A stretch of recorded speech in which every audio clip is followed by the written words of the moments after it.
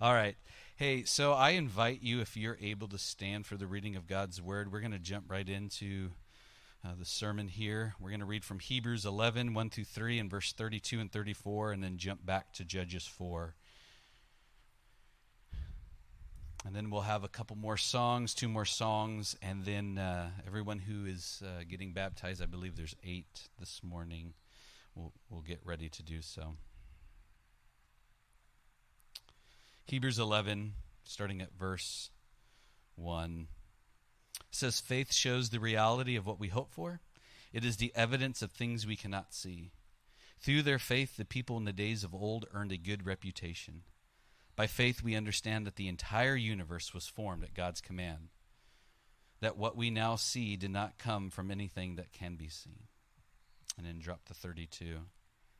"How much more do I need to say? It would take too long to recount the stories of faith of Gideon, Barak, Samson, Jephthah, David, Samuel, and all the prophets. By faith, these people overthrew kingdoms, ruled with justice, and received what God had promised them. They shut the mouths of lions, quenched the flames of fire, and escaped death by the edge of the sword. Their weakness was turned to strength. They became strong in battle and put whole armies to flight." And then if you're following along, we'll jump back to Judges 4 in the Old Testament. And we'll just read the first few verses here of the story of Barak. Judges 4, verse 1 says, "After Ehud's death, the Israelites again did evil in the Lord's sight. So the Lord turned them over to King Jabin of Hazor, a Canaanite king. The commander of his army was Sisera, who lived in Horshah Hagomoi. Sisera, who had 900 iron chariots, ruthlessly oppressed the Israelites for 20 years. Then the people of Israel cried out to the Lord for help. Deborah, the wife of Leppidoth, was a prophet who was judging Israel at the time. She would sit under a palm of Deborah between Ram and Bethel in the hill country of Ephraim, and the Israelites would go to her for judgment. One day she sent for Barak, son of Abinon, who lived in Kadesh in the land of Naphtali. She said to him, 'This is what the Lord of Israel commands you. Call out 10,000 warriors from the tribes of Naphtali and Zebulun at Mount Tabor, and I will call out Sisera, commander of Jabin's army, along with his chariots and warriors, to the Kishon River. There I will give you victory over him.' Barak told her, 'I will go, but only if you go with me.' 'Very well,' she replied, 'I will go with you, but you will receive no honor in this venture, and the Lord's victory over Sisera will be in the hands of a woman.' So Deborah went with Barak to Kadesh." Let's pray. God, thank you for your word. Thank you for your spirit that illuminates the scripture for our understanding. Thank you that we are freely able to read, Lord, and we just thank you again. Thank you for this beautiful time outside. Thank you again for Roger and Rip, and we continue to pray for their lives, Lord.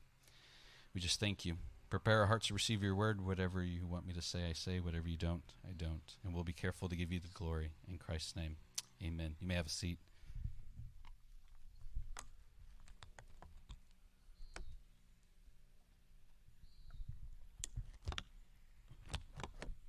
So we've been in this series in Hebrews 11. If you have not been with us for the last 15 weeks, actually, we are in a series called The Good, Bad, and Ugly, or perhaps the heading in your Bible calls it some form of the Hall of Faith, the Heroes of Faith, the Men and Women of Faith, or whatever variation by translation. And again, I thought I would call the series The Good, the Bad, and the Ugly. And if you've been with us for any portion of the series, you know that we've taken a look at each person in Hebrews 11 and slowly just looked at their life. For someone like Abraham, we took 2 weeks. Gideon, 2 weeks.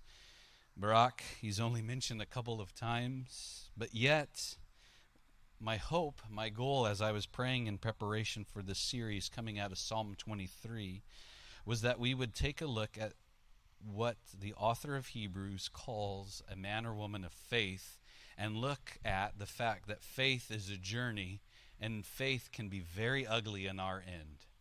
It can be good, it can be bad, but yet God is always constant, and he's always good. And for each character that we looked at, I just wrote down a phrase or a word that I thought best described, in a nutshell, why each person was called faithful. And I do that every couple of weeks just to remind us of who we've covered. So again, we started off with Abel. And for Abel, I wrote, faith brings to God. Then Enoch, faith walks with God. Noah, faith fears God. Abraham, faith obeys God. Sarah, faith receives from God. And Isaac, faith submits to God. ... eventually. Jacob, faith worships God. For Joseph, faith hopes in God. For Joshua, faith is courageous in God. And the last two that we've covered was Rahab. Rahab, faith responds to God. And the last 2 weeks, Gideon, faith presents uncertainty to God. And then this morning, as we take a look at Barak, faith corrects course in God. So we just read just a small portion of the story of Barak and Judges. And the story, and if we're honest with the story, when we read it, we may say to ourselves, at least I did, well, it looks like Deborah should be in the Hall of Faith and not Barak. And to be honest, even further, if Barak was not mentioned in Hebrews 11, I would quickly just disregard him. Perhaps we'd call him a little weak, a little soft. We most definitely, at least I wouldn't have called him a hero of faith. But then if I was honest, as I would continue to read, I would probably see a lot of Barak in myself. See, this section of Scripture is what people have used to explain why women should be pastors and changing up the roles of men and women. And I don't want to spend too much time in that because this story is actually a story of faith, God's faithfulness. But just quickly, I believe it's less of roles of men and women. And yes, women are wonderful leaders. No, according to Paul, they shouldn't be pastors. But that's not the story. Deborah was a judge, a prophetess. And I routinely have regular conversations with other couples or other people who may not necessarily have the Christian values. And my response just to that is, Natalie, my wife and I are not equals, but we are partners. And regardless of what the world says, and again, we'll talk about that in Ephesians. We're going to do Ephesians in a couple of months. We'll cover that. But this story is less on the roles of men and women. Obviously, Deborah did a great job of encouragement. This story is a story of why Hebrews 11 would consider Barak a man who is faithful. And if I was going to give this sermon a subtitle, I would call it Imperfect Faith in the Hands of a Perfect God, to be completely honest with you. And I believe it was John Stott. John Stott is one of my favorite theologians of this century.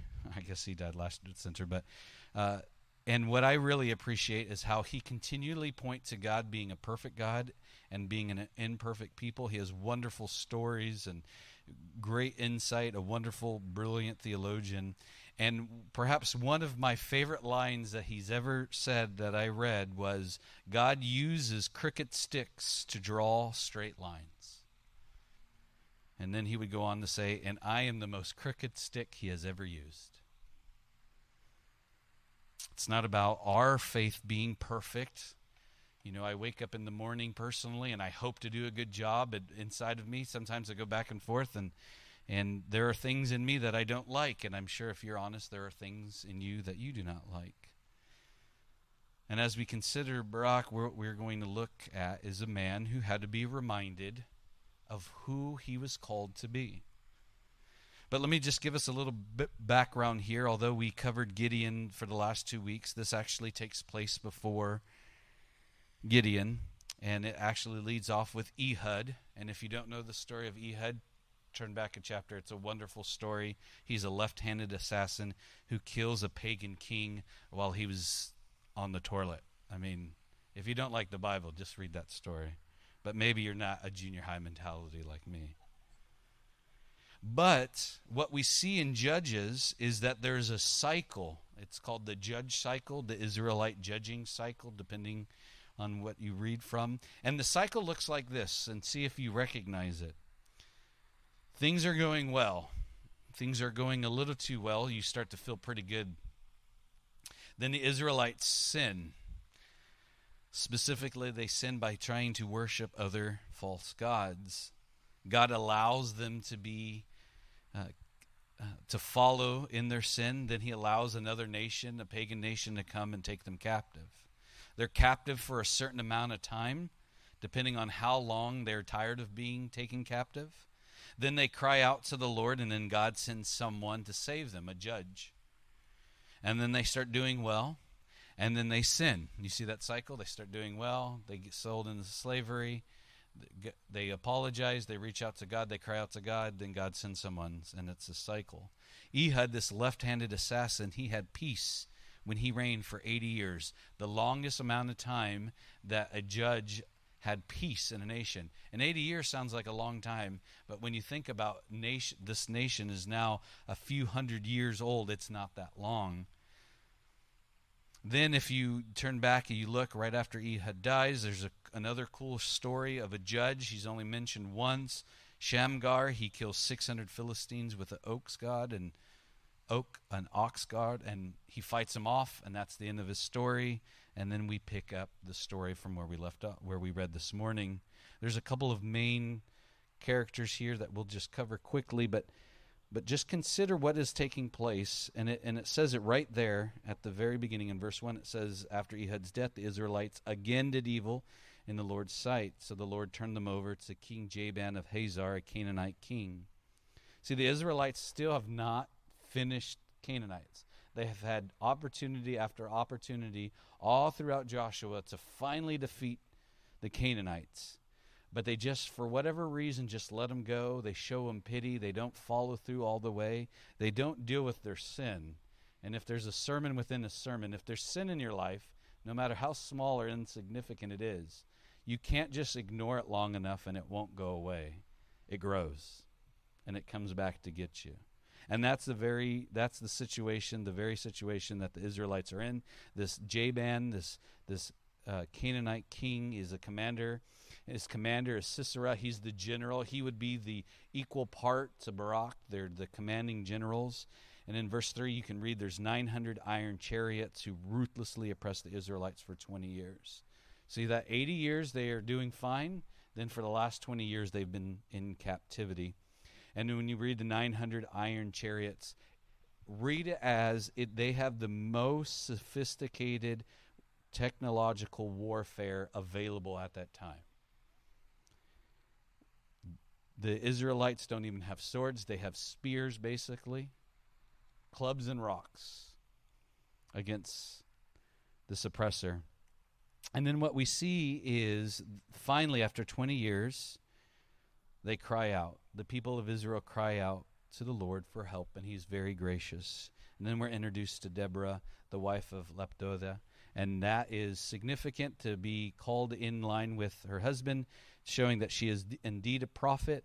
Now, I don't know about you, when you think of prophet, what's the first thing that comes to your mind? Someone who predicts the future, someone who calls about what's going to come, specifically the end times, maybe, perhaps. But a prophet does do that, but the majority of the time, a prophet is anyone who proclaims God's word or truth. Technically, right now, we are being prophets. We are hearing God's word. And what she would do is, she was a judge who actually judged between things, and then she even sits underneath a palm tree called Deborah, and she makes all these judgments.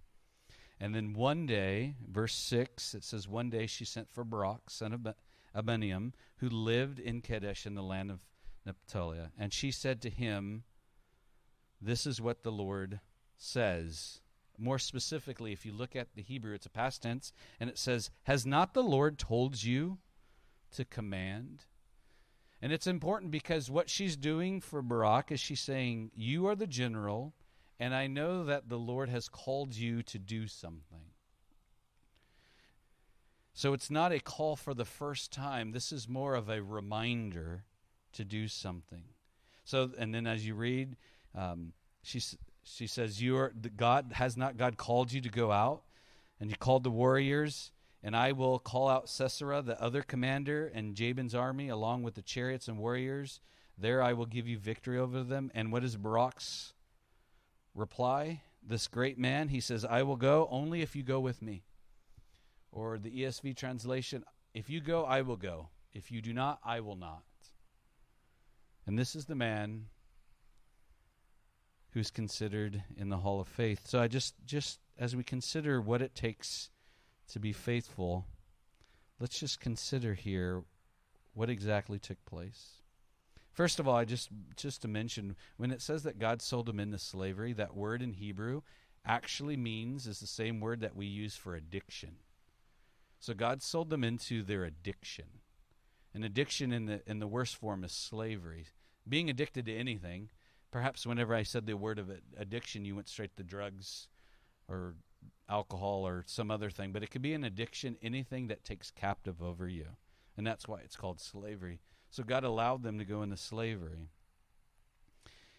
And as we consider this, that faith, our faith journey is, we are flawed people in our faith journey, yet God still is able to use them. And then this shows, again, that line from Stott, that God can use cricket sticks to draw straight lines, and that could work. So when Deborah challenges him, she's essentially reminding him of what he had been called to do.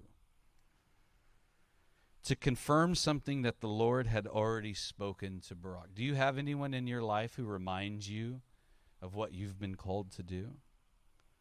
Not beat you over the head. Nothing like, hey, do you remember that you said you were going to cut the grass 2 weeks ago? Nothing like that. Not an argument. Not when you have to remind your kids repeatedly to make their bed or whatever it is. This is a reminder, way more important than that. This is a reminder to be called, that you're calling in God to respond to. And at first glance, his response is, if you will go with me, then I will go. It doesn't seem unwise, to me at least, of Barak to ask Deborah to come with him. Yet the fact that he demanded it showed that he trusts more in Deborah's relationship with God than his own relationship with God himself. See, I don't believe that this situation is where Barak was scared or he lacked courage. He was afraid to take on another nation. He was a general of the army, after all, and that takes some courage. But I think this was less about leading the army as much as he saw someone walking with the Lord. And compared to his life, he wanted reassurance with someone who was walking with the Lord. That's why, for those of you who are believers in Christ, don't you go to people who walk in faith? Don't you go to them and ask them for prayer? Don't you ask them to walk alongside with you? Yes, that's what we're called to do, but sometimes I know the people that I call up and ask for prayer are the people that I know that when I say, will you pray for me, they will.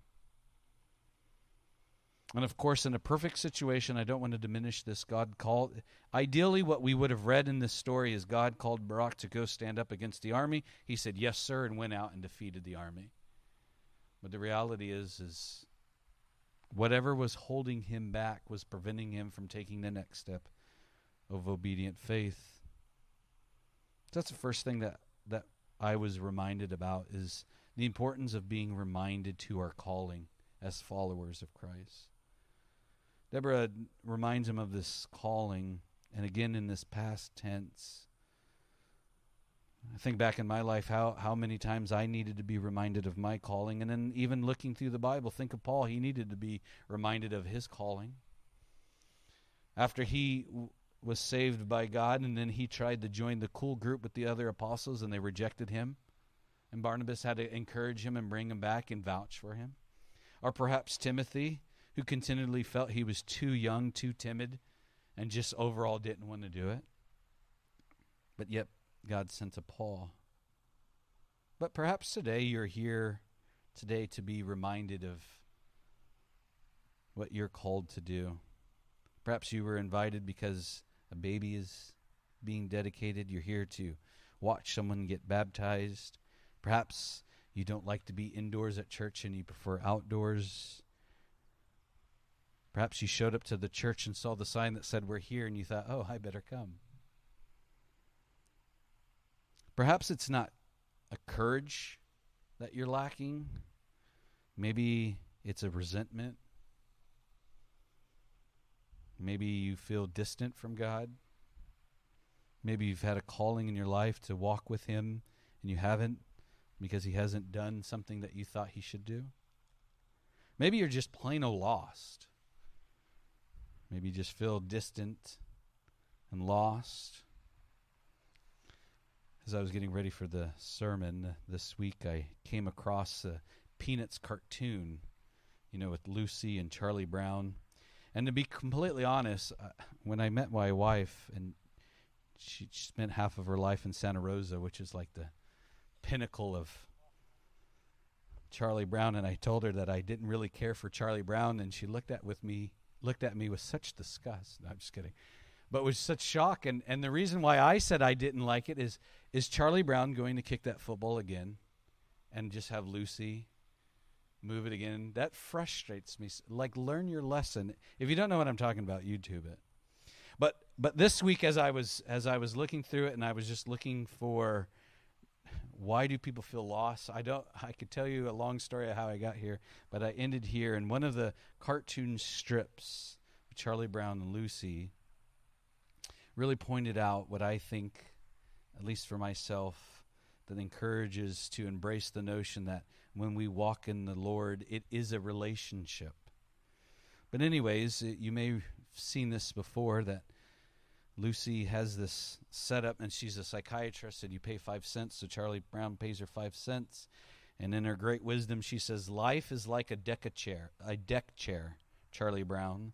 On the cruise ship of life, some people place their deck chair at the rear of the ship so they can see where they've been. Others place their deck chair at the front of the ship so they can see where they're going.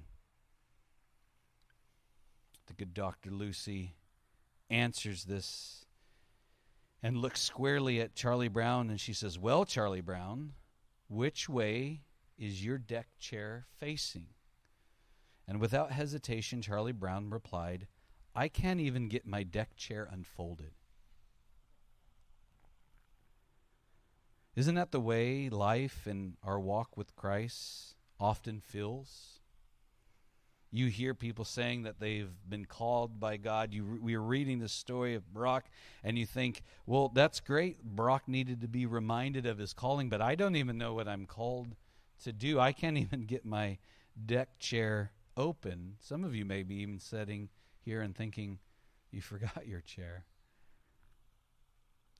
But here's the point to all this is God is bringing people constantly in our life to speak truth.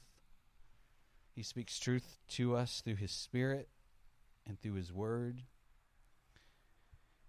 And sometimes when we hear something and we don't like it, we assume that that's not right. I know in our life group, the young adult life group, here's a shameless plug. Life group, if you're a young adult, tonight at church at 6. There you go. You're invited.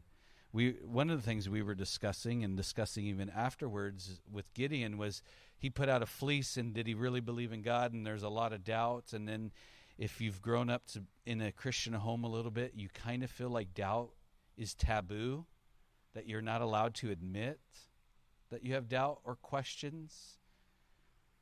And yet the reality is I don't know a single person who has walked with the Lord and can honestly say that they've never had doubt. It may come in different forms where I've never had doubt in God, but I've doubted myself, or I've doubted the situation. And yet here we see with Barak, what he is doubting is what would appear he just doesn't want to go without the comfort of someone who's walking with the Lord. Again, he says, if you go, I will go. If you do not go, I will not go. At all. 100%. Honest statement. You've got to go with me. And what we see here in verse 9 is Deborah doesn't say, oh, you boy, I'll do it. See, Deborah is the only judge, if you read all through Judges, she's the only judge who actually never goes into battle and fight. She's the judge that gives encouragement and wise counsel. But she doesn't say, silly boy, I will do it. I'll find somebody else. She says in verse 9, very well, she replied, I will go with you, but you will receive no honor in this venture. For the Lord's victory over Sisera, the bad guy, will be in the hands of a woman. And if we stop there, which we did, we assume that the victory will be in Deborah's hand, and it's actually not her hand. It is another character that we'll touch on in a moment. But you see that moment? She didn't make fun of him. She said, very well, I will come with you. And yes, if there is a delay response in what you are being called, there can be consequences. But mostly the consequences will deal with your pride. The consequences will shape the direction that you are walking with the Lord. And as we see this, we see now, pick up the story. We didn't read it, but if you're still following along in Judges 4 there, verse 14, it says, Then Deborah said to Barak, Get ready. This is the day that the Lord will give you victory over Sisera. Again, she doesn't take victory. She doesn't say the victory is hers. The Lord will give you the victory. So Barak led the 10,000 warriors down the slope of Mount Tabor in battle. When Barak attacked, the Lord threw Sisera and all of his chariot warriors in a panic. Sisera leapt down from the chariot and escaped on foot. Verse 15, actually, perhaps a better translation is, it says the Lord routed Sisera. And that word routed usually is associated with thunderstorms, hell, or arrows is the better translation. So I don't know if God has thrown rocks at him or shooting arrows at him. I just like nerdy stuff like that. But he dispatches them. He handles them. All except Sisera. And Sisera here now, as it says, he runs away. He leaps down the chariot and escapes on foot. Verse 16, Then Barak chases the chariot and the enemy army all the way to Horshah-Hagma, and killing all Sisera warriors, not a single one was left. Verse 17, Meanwhile, Sisera runs to the tent of Jael, and the wife of Heber the Kenite. Before Heber's family was in a friendly terms with King Jabin of Hazor. Just quick note, this is relationship with Moses' father-in-law. They were playing both sides of the fence, both a little bit with the Israelites, both with Jabin. They just wanted to be on good gracious. So he runs in to a tent, and then we're introduced to a woman named Jael. Verse 18, when she meets him in front of the tent, she says, Come into my tent, sir, come in. Don't be afraid. So he went into her tent. He covered him with a blanket. Give me some water, he said. I'm thirsty. So she gave him some milk from a leather bag and covered him again. Stand at the door of the tent, he told her. If anyone comes and asks if there is anyone in here, say no. But when Sisera fell asleep from exhaustion, and this is where it gets graphic, Jael quietly crept up with a hammer and tent peg and in her hand, and she drove the tent peg through his temple into the ground, and he died. And at that very moment, verse 22, we read that Barak comes looking for Sisera. He goes in, and he sees. And then at that moment, he realized the victory was in the hands of Jael. And that was what he lost. He lost the victory of defeating. See, in the Old Testament times, just quickly, in the Old Testament times, it was so important for the commander to defeat the other commander, or the commander to give in to the other commander. That was how you were ranked based on popularity. And we don't hear any more of what took place in Barak's life. Yet, again, he's in Hebrews 11. But when we read the Bible, and when we come to characters of the story in the Bible, what we will see is that God is always constant, and he's always calling us onto himself. And yet there's variations of what that will look like in our walk. But a couple of notes here before we finish. See, our Christian walk is not about being perfect. It is about our intimacy with Christ. A Christian walk is not about perfection. It's about connection. Our Christian walk, again, is not about being perfect before the Lord. It's bringing our brokenness to him. Accepting the reality of our brokenness, our flawed lives, is really the beginning of our spirituality, our Christian walk. So as Christians walk, our goal tends to be always looking at the finish line instead of the step in front of us. But it's even more about that. It's about God being present in the mess and the unfinished parts of our lives. And just like Barak, who would not go into battle until Deborah said she would go with him, shows up to the scene, and as he sees this awful mess, this commander that he had been battling dead at his feet, at that moment I can only think that finally the realization for him was God is honest and God is true, and he will fulfill what he desires regardless of my walk. So to finish out the service here in a little bit, we're going to have baptisms. And I love baptisms for so many reasons, but one of the reasons is the public expression of what Christ has already done in the heart. It's an outward expression of what's taken place of God dealing with our hearts. And everyone who will get into the water today, and everyone who has been baptized before, when you enter into the water, you are not entering the water because you are perfect. Technically, the representation of walking into the water is you are walking in death. Then you are buried with Christ. Then you are made anew. But each person this afternoon who walks into the water is not perfect. They're not getting baptized because they're perfect. Far from it. They're getting into the water because they know that Christ lived a perfect life. And even when all of those who are going to come out of the water, and those of you who have been baptized, when you come out of the water, you do not become perfect. The water is actually cold and gross. You are acknowledging how broken you are. It changes your life for sure. But once you get baptized, you can interview anyone who's been baptized. They cannot honestly look you in the face and say, the moment I accepted Christ, the moment I got baptized, the moment I was dedicated as a baby, I lived a perfect life. Far from it. Coming out of the water and walking, we enter back into the world where we need to be fully tethered to the Lord.